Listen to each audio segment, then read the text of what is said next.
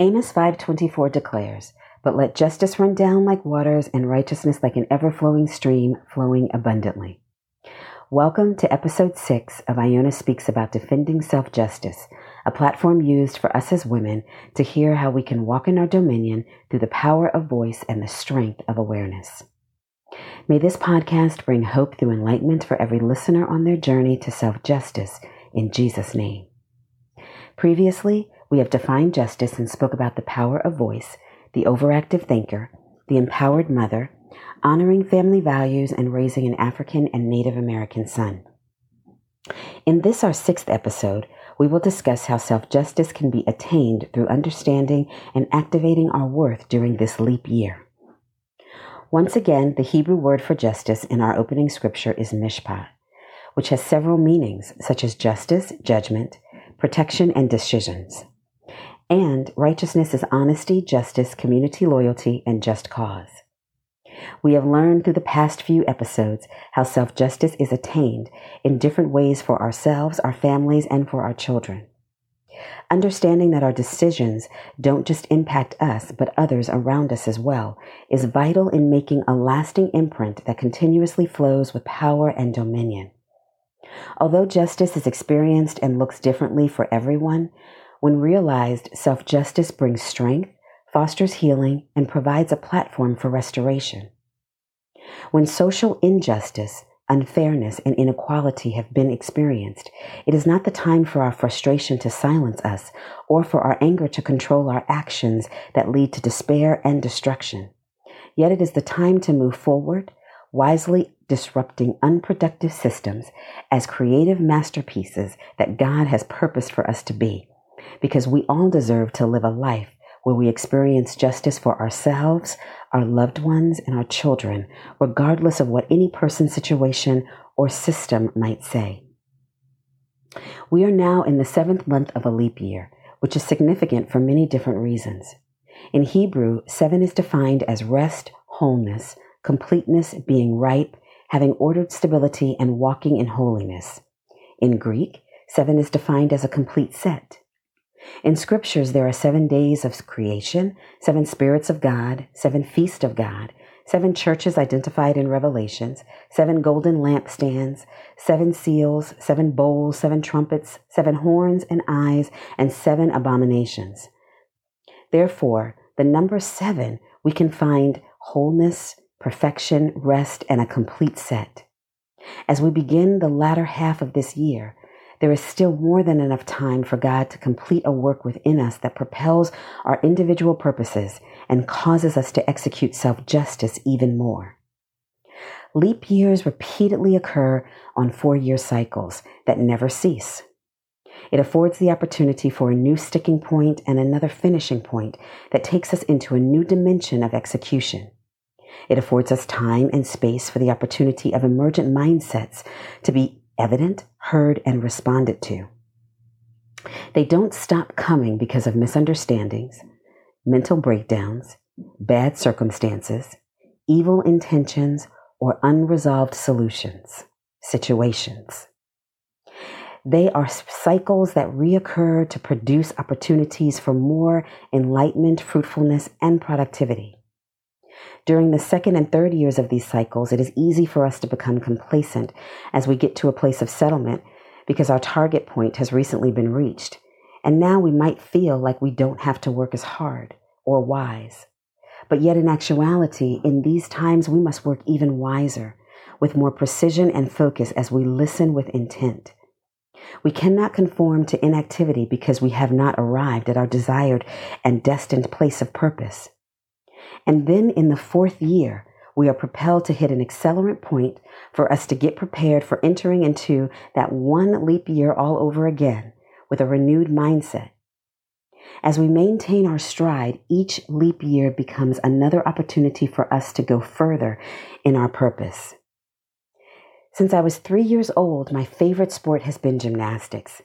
Although I wasn't the best gymnast, I worked hard, I was focused, and I never gave up even when I felt my body give up on me after I experienced an injury of a dislocated kneecap. Whether it is the balance beam, the floor exercise, the uneven bars, or the vault, each apparatus requires focus and attentiveness with skill and agility to master.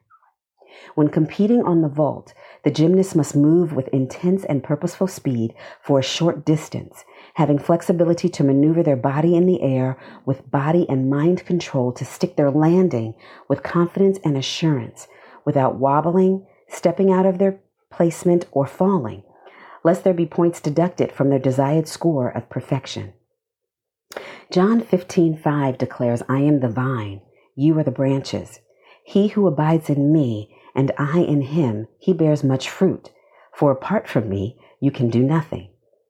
As we are connected to Jesus Christ, we receive our strength, agility, speed, and discipline from Christ, who is our vine, our power source. God allows us not to just keep pace, but to excel past that pace because of our connectivity to him. We are connected to the vine by abiding in him and allowing his word to abide in us. Psalms 18:28 and 29 pronounces, "For you light my lamp, the Lord my God illumines my darkness. For you, I can run upon a troop, and by my God, I can leap over a wall." We do not live in a world of impossibilities as it pertains to God. We have the ability to exceed even beyond our own expectations. There have been many great accomplishments and mindset renewals that have happened during previous leap years. For example, for almost a century, every 4 years, the President of the United States has been elected during a leap year. The greatest significant election for me that our nation has witnessed was the election of our first professed and identifiable African American president, Barack Hussein Obama. As the 44th president, he was elected twice. This was so significant because both the electoral and public vote declared that he was indeed America's overwhelming choice. This was also significant because while there were others who came before him and paved the way for his success, he was the first one who achieved this success. This was not an opportunity to be taken lightly, but one to be executed with great wisdom and divine connectivity. This was significant because it wasn't even considered a reality from 1492 due to the color of his skin. This was also significant because he moved with agility, strength, discipline, and speed to hit his target and accomplish his goal with confidence and assurance. President Obama, in partnership with his wife, Michelle LaVaughn Robinson Obama, significantly altered a mindset to show the world that everyone could achieve their purpose, especially us brown and black boys and girls and brown and black men and women.